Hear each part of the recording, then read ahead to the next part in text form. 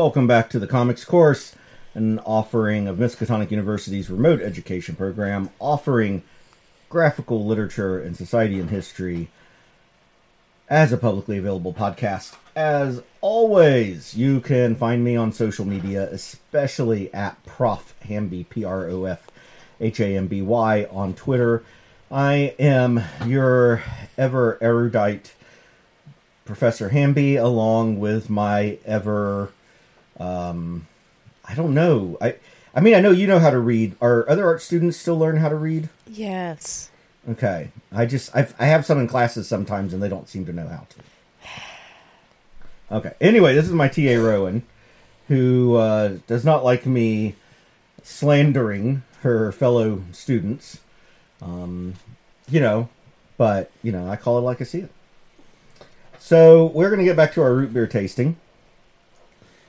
Now, I'm going to say up front, we have, in fact, both tried this one before. Mm-hmm. And this is not one we're looking forward to doing on the podcast, but we kind of have to. It is Zevia zero-calorie soda. First of all, we have not had good luck with zero-calorie root beers. And this one has ginger added to it. It even smells now, nasty. It is natural ginger, so supposedly this is healthy or some shit. I also don't think root beer should be clear. That bugs me. No. All right, let's do it. Yeah, ginger does not go with root beer, folks. It does not. So, what you want from root beer is a sweet creaminess combined with strong sassafras flavor. There's no cream in there. It's not creamy, and I cannot really taste the sassafras. No, I can... I just taste the ginger. Yeah, same, just the ginger. And I don't... Yeah, they just don't go together. Now, this next one, neither of us have tried. Ooh. But we do have to we'll give a score after we've tried both. This is prebiotic root beer. So it's supposed to be for a healthy gut. It's Poppy brand. It says, be gut happy, be gut healthy. I don't like it when sodas brand themselves as healthy. It's not a good sign because sodas are inherently unhealthy. Yeah. And it says it's prebiotic. I thought the term was probiotic. Am I confusing things here? Am I addled in my dottage here? I don't know. It has an okay color. I can still taste the ginger. It's very foamy. I just got some on my foot. So my foot's going to smell of this now. It doesn't smell bad, does it? It doesn't smell bad, but it doesn't smell like root beer to me. Alright, I'm going to take a small sip first. Oh, I don't like that smell. Oh! Oh God, somehow it's worse. Oh, that's awful! Oh my God, that's bad! Oh, that is a travesty against God and nature. I did not think it could be worse than the other one, but Jesus. No, you were so wrong. That is foul. That makes the other one a 10. Jesus.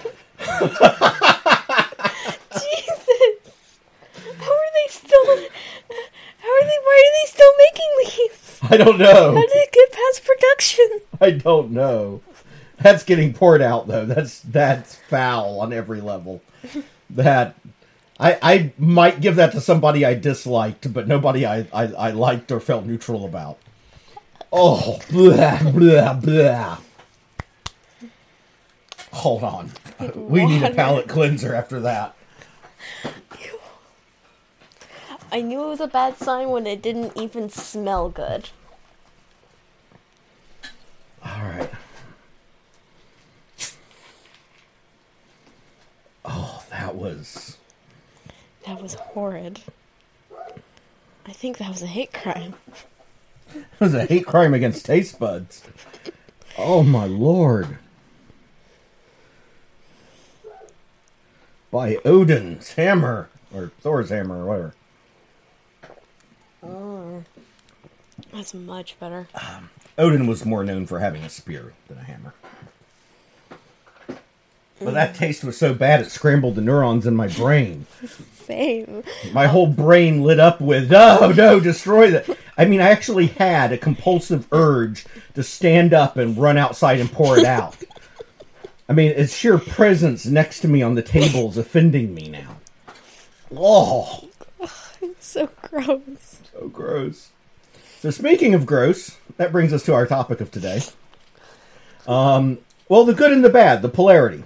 So, by the way, I will be adding reviews of these, so we do need quick numbers for them. The Zevia, that's a 2? That's a 2, and then the other one is a -1,000.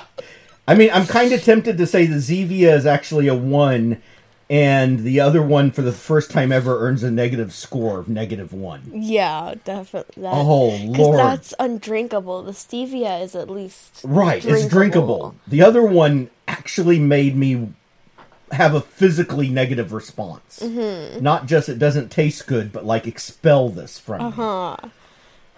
Oh, okay. The good and the bad. That's what we're going to talk about today. We're going to talk about 8 comics and groups of 4, where we're going to take some similarities of a single idea and are they implemented well or badly. Okay. And we're going to look at one where it's implemented well and one where it's implemented badly. And we're going to... Excuse me. Excuse you, frat boy Rowan.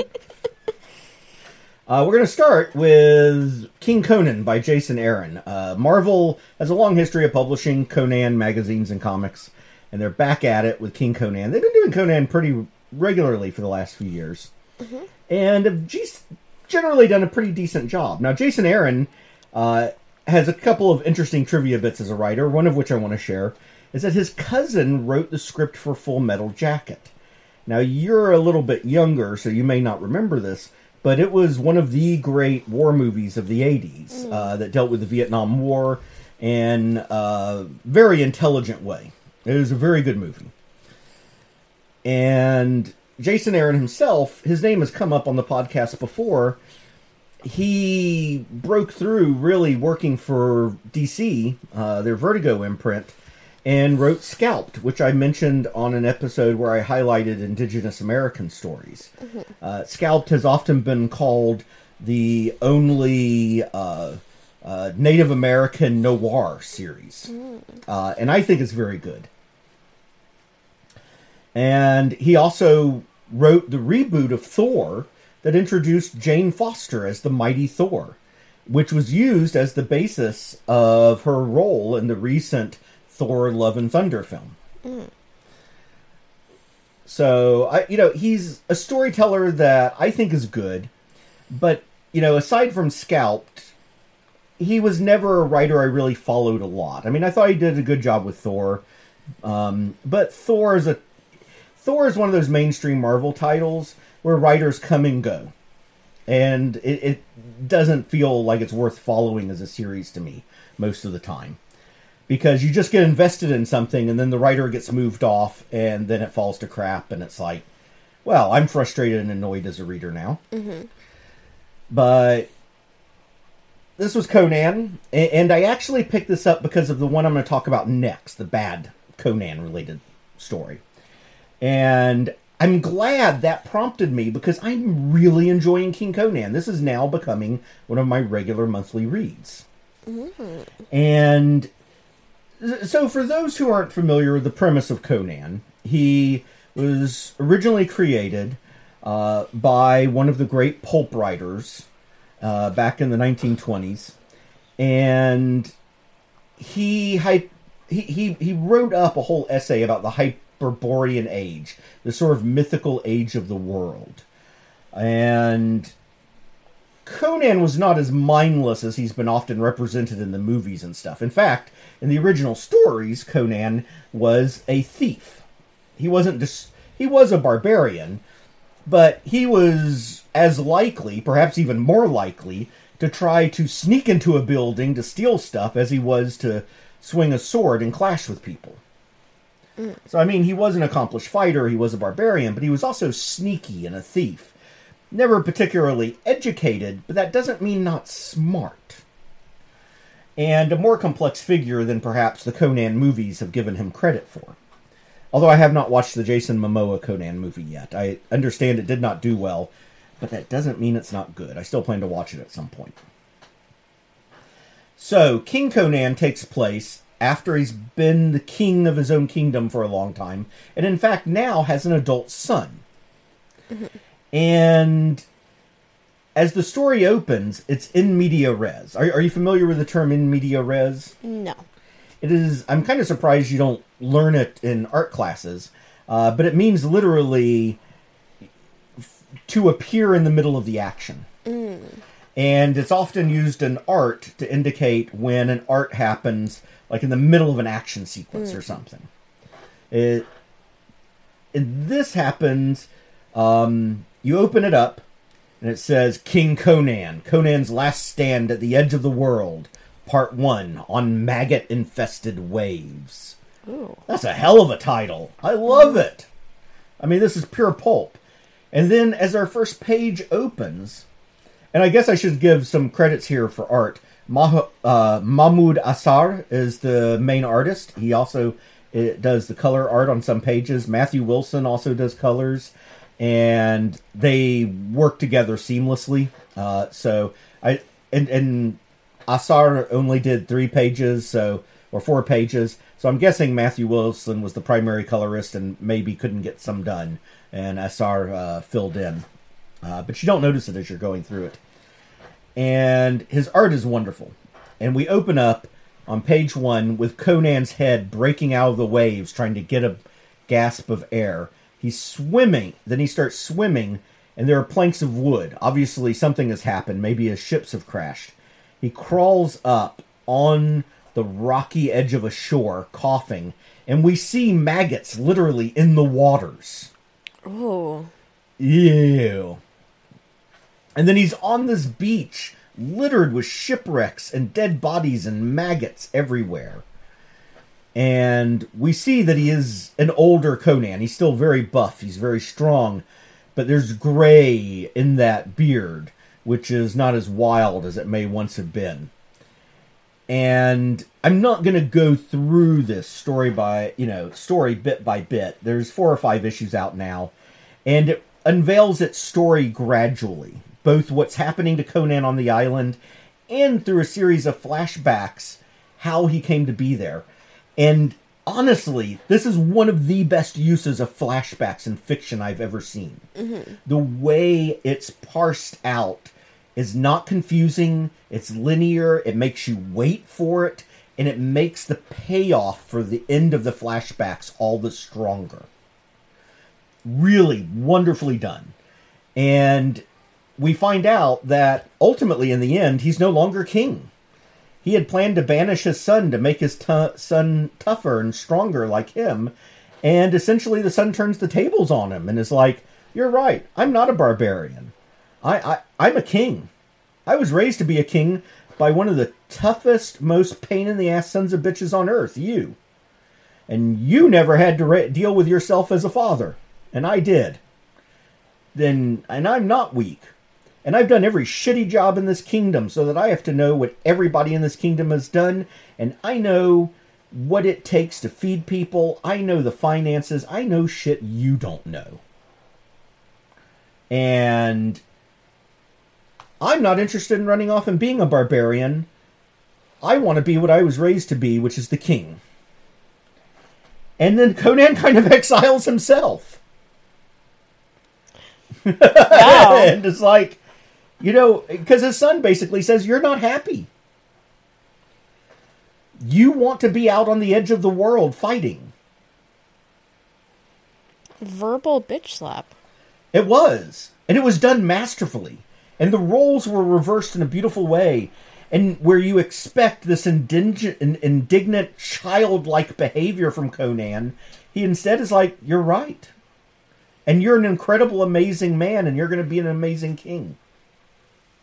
And I'm so proud of you, my son. And we see this maturity and emotional development.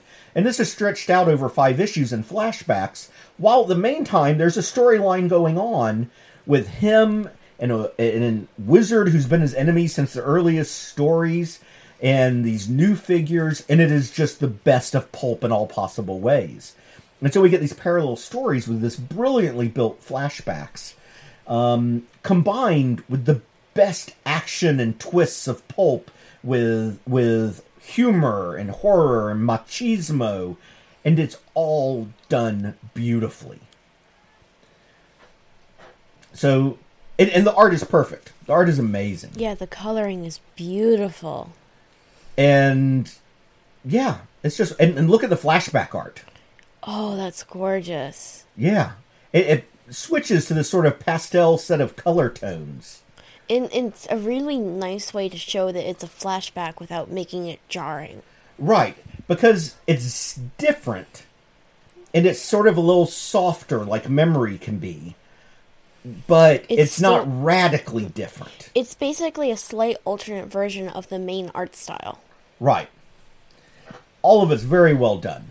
Wonderful series. King Conan, being written by why am I suddenly Jason Aaron, published by Marvel. Great current read. Great read. And that brings us to the series that had me go check it. Now, some of this source material is now in the public domain, which means anybody can work on it. Robert Howard's original Conan stories, I think, are public domain now. Not all of them necessarily, but some are. And two of the characters from Conan stories were Belette and Valeria. Both were described as pirates and represented in certain ways. This is the cover for the first issue here, and the title is called Belette and Valeria, Swords versus Sorcery. You can just tell by the cover they're going to treat them as individuals. You can just tell. As well-rounded people. Mm-hmm. And now, not just as figures with boobas. Yeah, you'd hope, right? I was attracted to this series because, in part, I like the idea of taking female characters from, source material like Howard's Conan, and then doing their own stories with them, and making them interesting. And if I get to read that along with beautiful art of sexy women, then it's all win in my book. Mm-hmm. That's not what happened as I read it, unfortunately. Now, they take great effort here. This is written by Max Bemis, art by Rodney Buccini. They make great effort to tie this back to the Robert Howard stories. On the title page, they talk about Belette being introduced in Weird Tales in 1934, and then Valeria in July of 36. At the back of the book, they have serialized the publication of Howard's essay on the Hyperborean Age, which continues through the issues. So they're very concerned with connecting this to the source material. And I will say, I don't personally feel that Robert Howard was as sexist as some people would like to characterize him. In fact, I would argue that the pulp era was not nearly as sexist as people assume it was. The time period after the pulp era was actually more sexist than the pulp era was. Mm-hmm. There's a lot of fascinating publication history that has been buried from the pulp era. For example, there was a whole company in New York City dedicated to publishing urban lesbian fiction at the time. Whole novels. The fact is, as a country, we have this mythology that we were always become more liberal. That we were super conservative and we become more liberal. And that's not true. We've had time periods where we've regressed and become more conservative. Mm-hmm. That's not to say that the pulp writers were, particularly super enlightened. Mm-hmm. I've seen covers. It's not to say that Robert Howard himself was always great about this. Just not as bad as some people would like to say. People of general... Robert Howard did write some strong female characters. And in this particular one, there is an odd irony in that it opens kind of like Conan did, because one of the female protagonists literally crawls out of the sand underneath the sea and swims up to shore. Mm-hmm. And she apparently has been raised from the dead after a shipwreck. And they use some strategic elements to hide the naughtiest bits, as some people would say. And she walks out on shore amongst a bunch of mermaids for no story reason whatsoever, who also have very large breasts with strategic covering. There's absolutely no story reason for this. And as the pages go on, it just becomes cringier and cringier. She walks into a bar, literally kicks in the door for no reason whatsoever, so there's now a shattered door, and she yells, "Attention, gutter apes! Fetch me some of that grapeless wheat piss you Neanderthals use to kill your scant brain cells." By the way, they didn't think about, alcohol as killing brain cells back when Howard was writing. "And supply me with the most formidable cock amongst you, if the rest of you can stand to part with it." So, she's yelling that basically they're a bunch of fags, and using this as an insult. Not particularly aligned in this day and age. And basically having her act as masculine as possible to show how desirable she'd be. Because, apparently the goal of a desirable woman is to be extremely masculine while having big tits. Yeah. And the characterization does not deepen from here. At all. I'm just saying, it's a red flag when the moment you start the series and the main female character is naked for half of it. Yeah, it doesn't get better. And then when so I kept reading going, okay, well, when the next character is introduced, this will get better. She just spends all of her time tied up and, kind of some BDSM bondage fantasies. Now, this other character, I will say, was kind of it was represented when she was originally written by Howard as a strong female character, but spent time tied up. I mean, let's also remember, Howard was writing for an audience, and, he did use titillating content, but she was also only ever in one story. So the fact that she was a damsel in distress, despite being a strong female character, I don't think is very fair to generalize for a whole character when she was only ever in one story. Mm-hmm.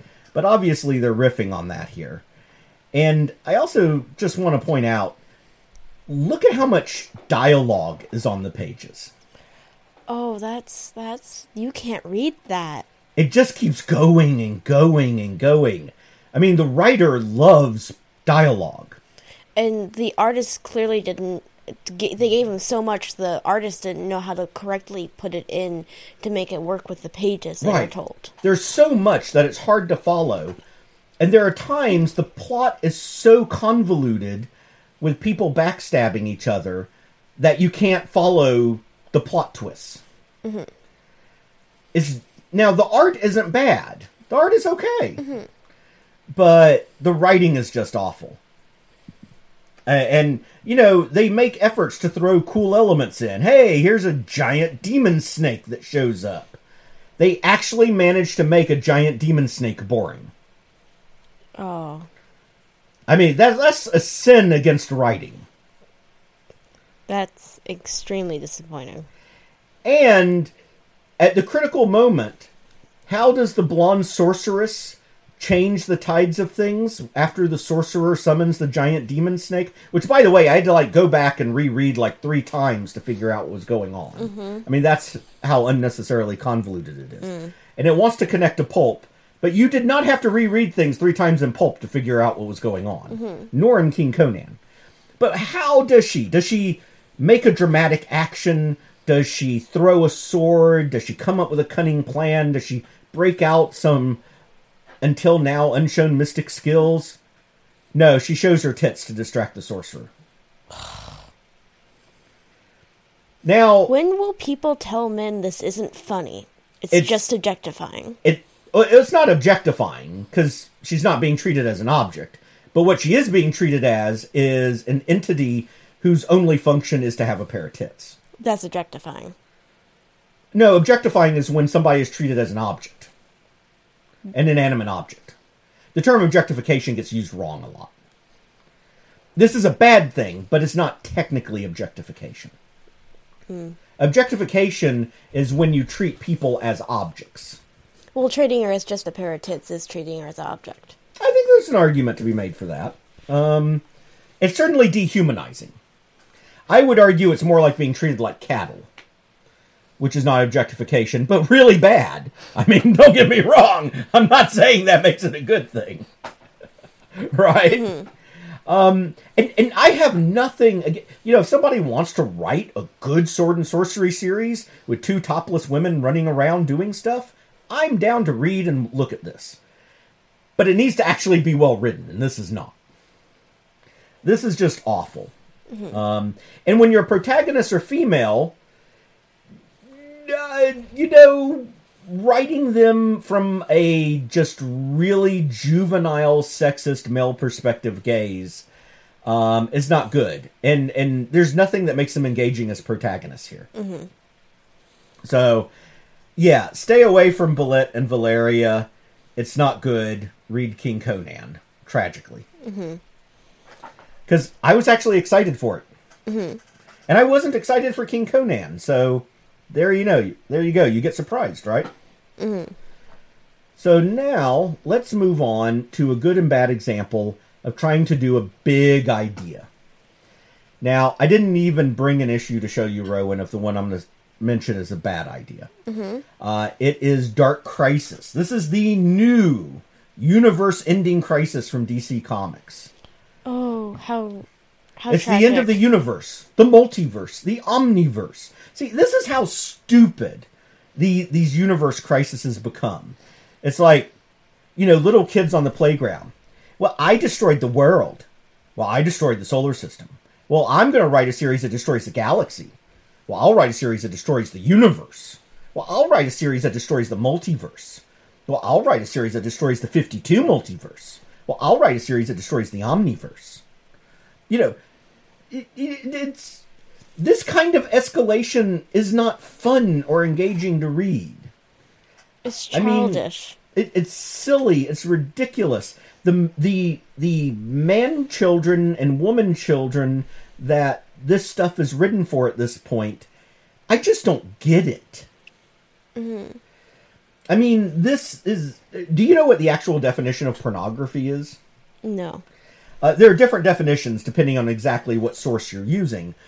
And the way we use the term, it usually means...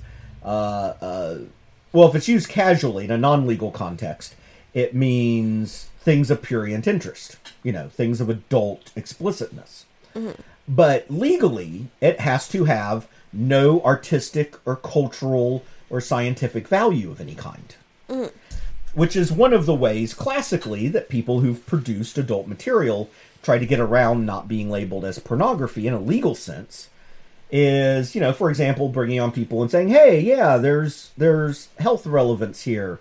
It's good for people with these, people learn stuff for their relationships or whatever. Sometimes these arguments are questionable, whatever.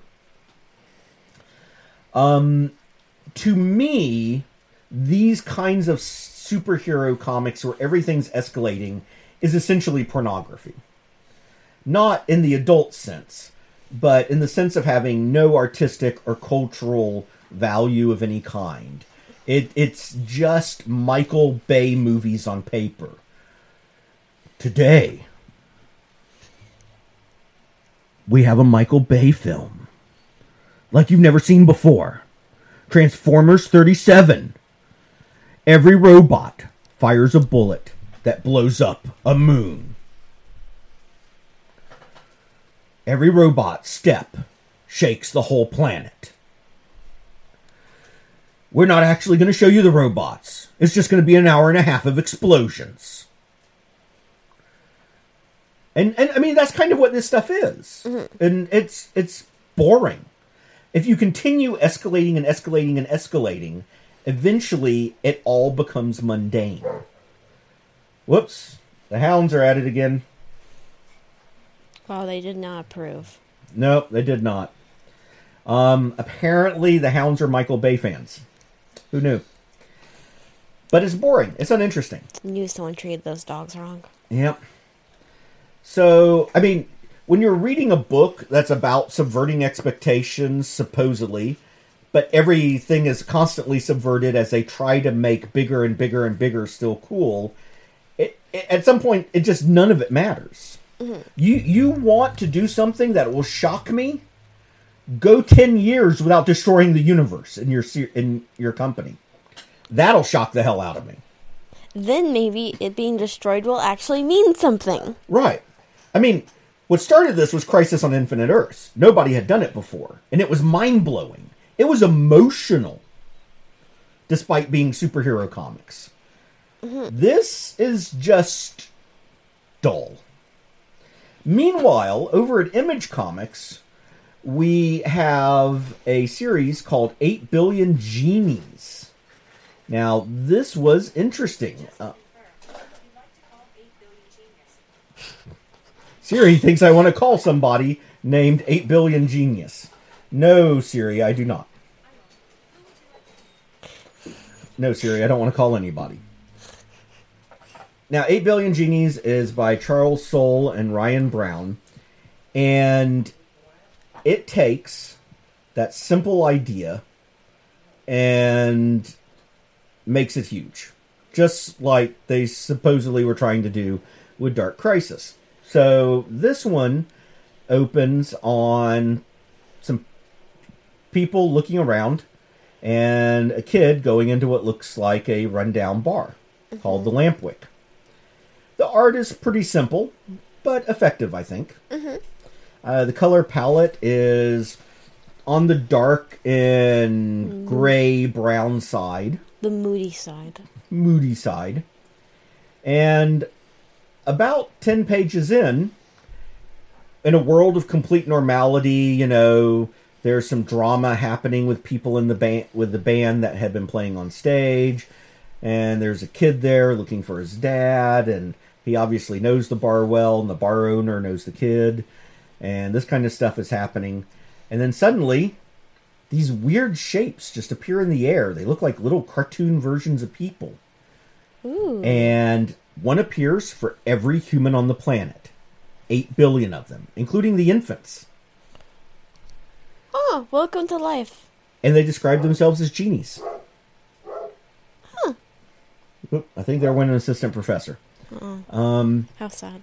And each genie gives each human one wish. Oh, no. Reality-altering anything you want wishes. And there's 8 billion of them. 8 billion overlapping wishes. That's not good.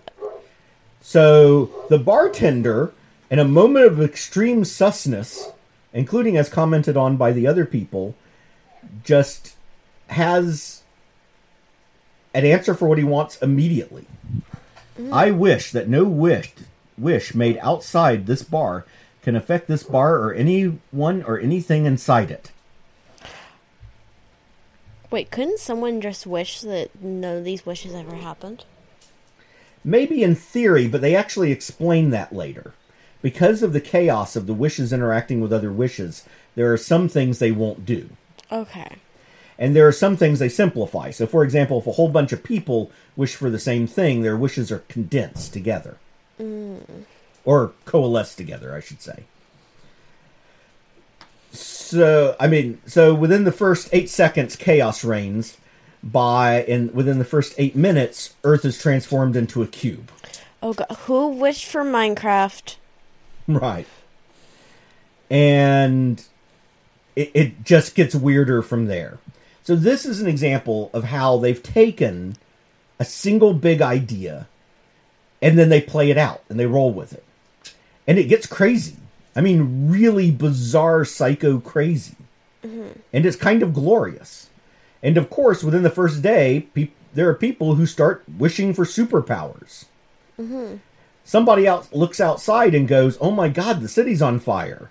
And somebody else says, "Yeah," one of the genies says, "Yeah, that's a result of somebody wishing for a lightsaber." Oh. And the genies will answer some questions, if they want to. And somebody says, "Well, such and such rule of yours isn't fair." And they said, "We're giving you wishes. We didn't tell you we'd be fair."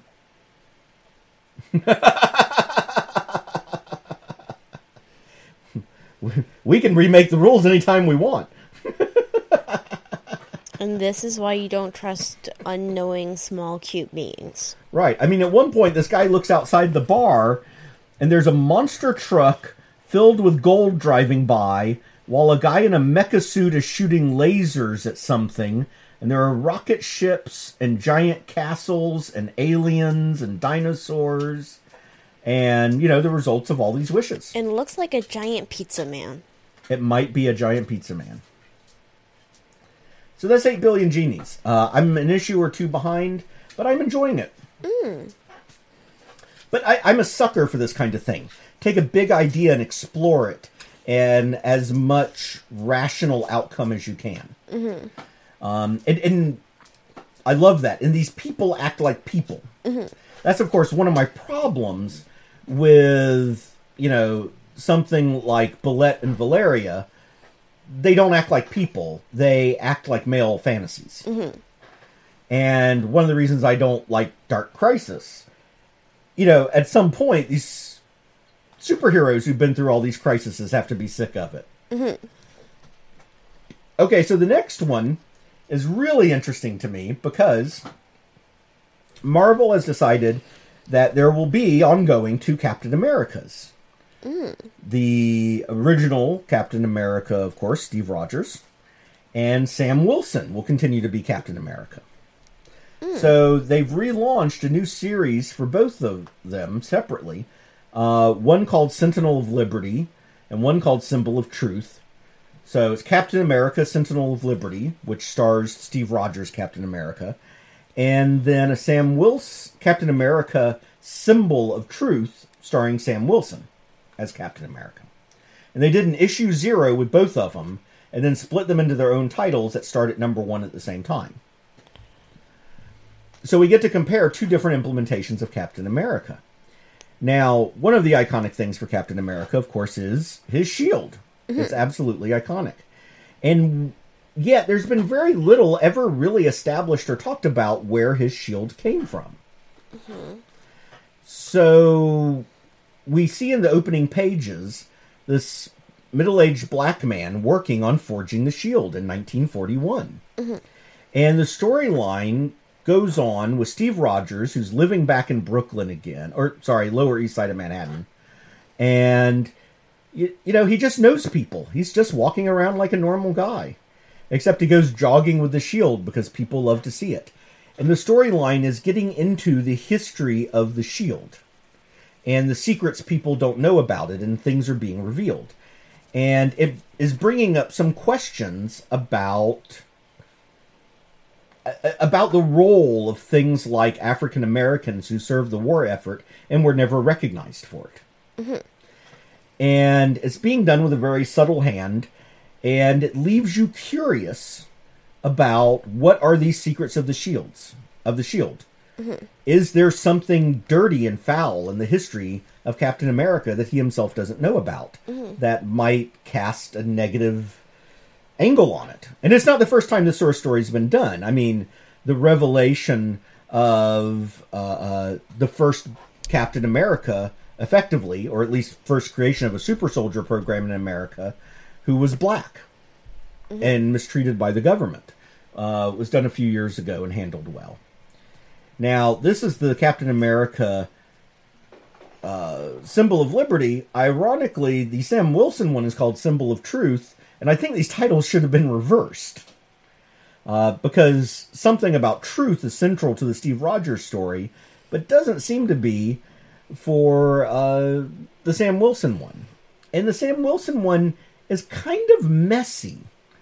Now, of course, Sam Wilson is an African American.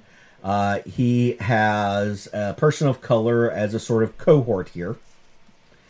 And they start with stopping the robbing of a train before switching to Sam going through New York with Misty Knight, another long-running African American character in Marvel Comics.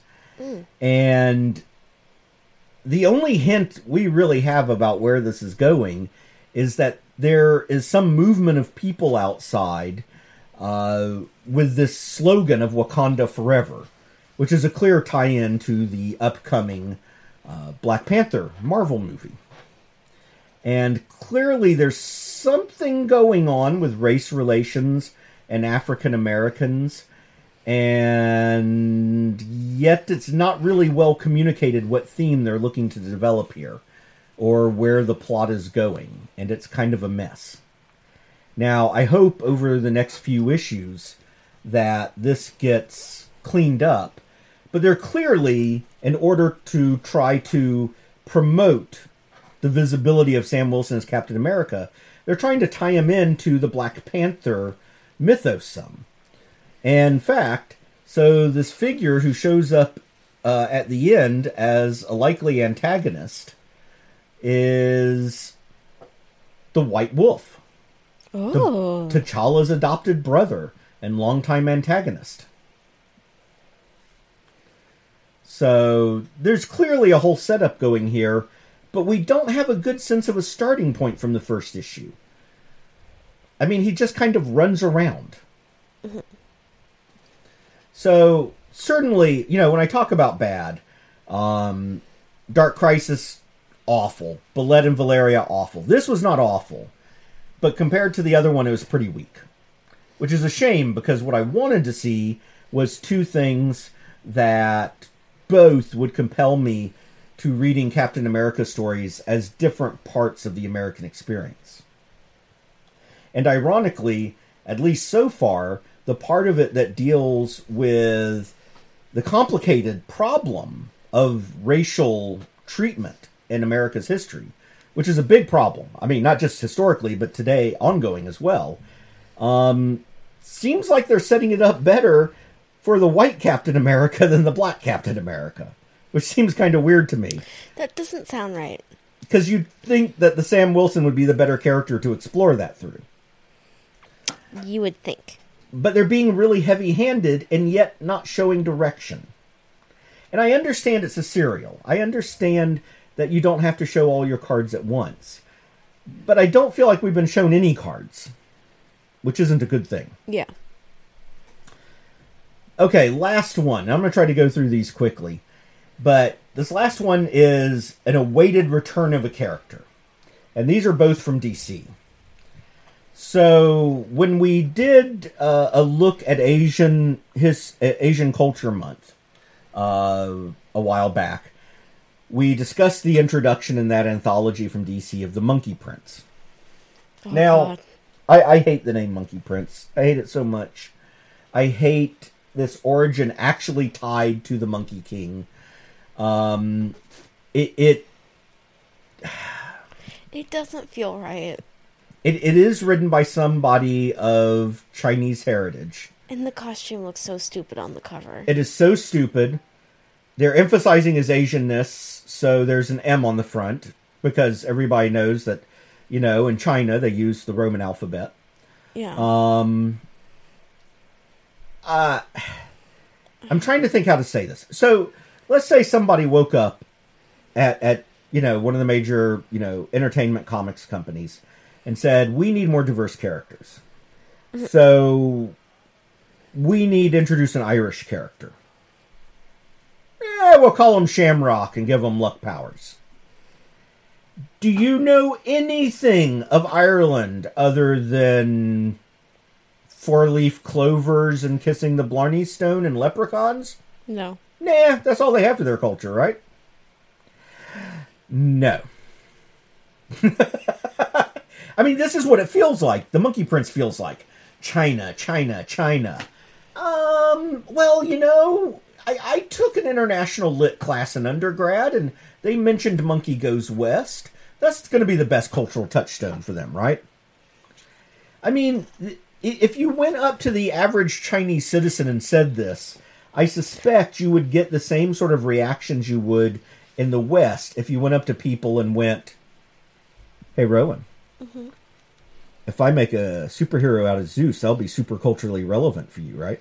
No. I mean, Zeus is from Greece, in a time period that's the foundation of your culture. So, I mean, it feels super relevant to you, right? No. And also, Zeus was creepy. And, but you kids, Zeus is like what you talk about as a hero every day, and is a cultural touchstone for you in your modern culture, right? Definitely. Even though the stories are from thousands of years ago, and the only versions told are the retellings from thousands of years ago. That's what they did with the Monkey Prince here. It's stupid. I'm not Chinese, but I'm willing to bet that a huge-ass nation of people with a vibrant, rich culture have way more to draw on than the Monkey King. Mm-hmm. And yet, it's what gets And I do know that it is still relevant to them. There are new Chinese films made about the Monkey King. But there are new films used with Greek heroes, too. That doesn't mean that this should be your only touchstone for the culture. Mm-hmm. And so I found it kind of painful. And the humor, they attempted to make him into a humorous character. I think they were going for something Deadpool-like, but not as raunchy or vulgar. Maybe more Peter Parker? Maybe, yeah, maybe a little more Spider-Man-ish. And it didn't work. It did not work at all. There were some plot elements with interesting potential, like his parents are actually, supervillain hench people. Mm. He's afraid of Batman because he once saw Batman beat up his parents. He's actually becoming friends with Damian Wayne at the high school, while in their superhuman personas, they can't stand each other. Mm. These are okay elements, cliched, but okay. But kind of fun. But the humor is forced and never really clicks. And it feels like they're trying to be racially sensitive and they're just plotting and actually...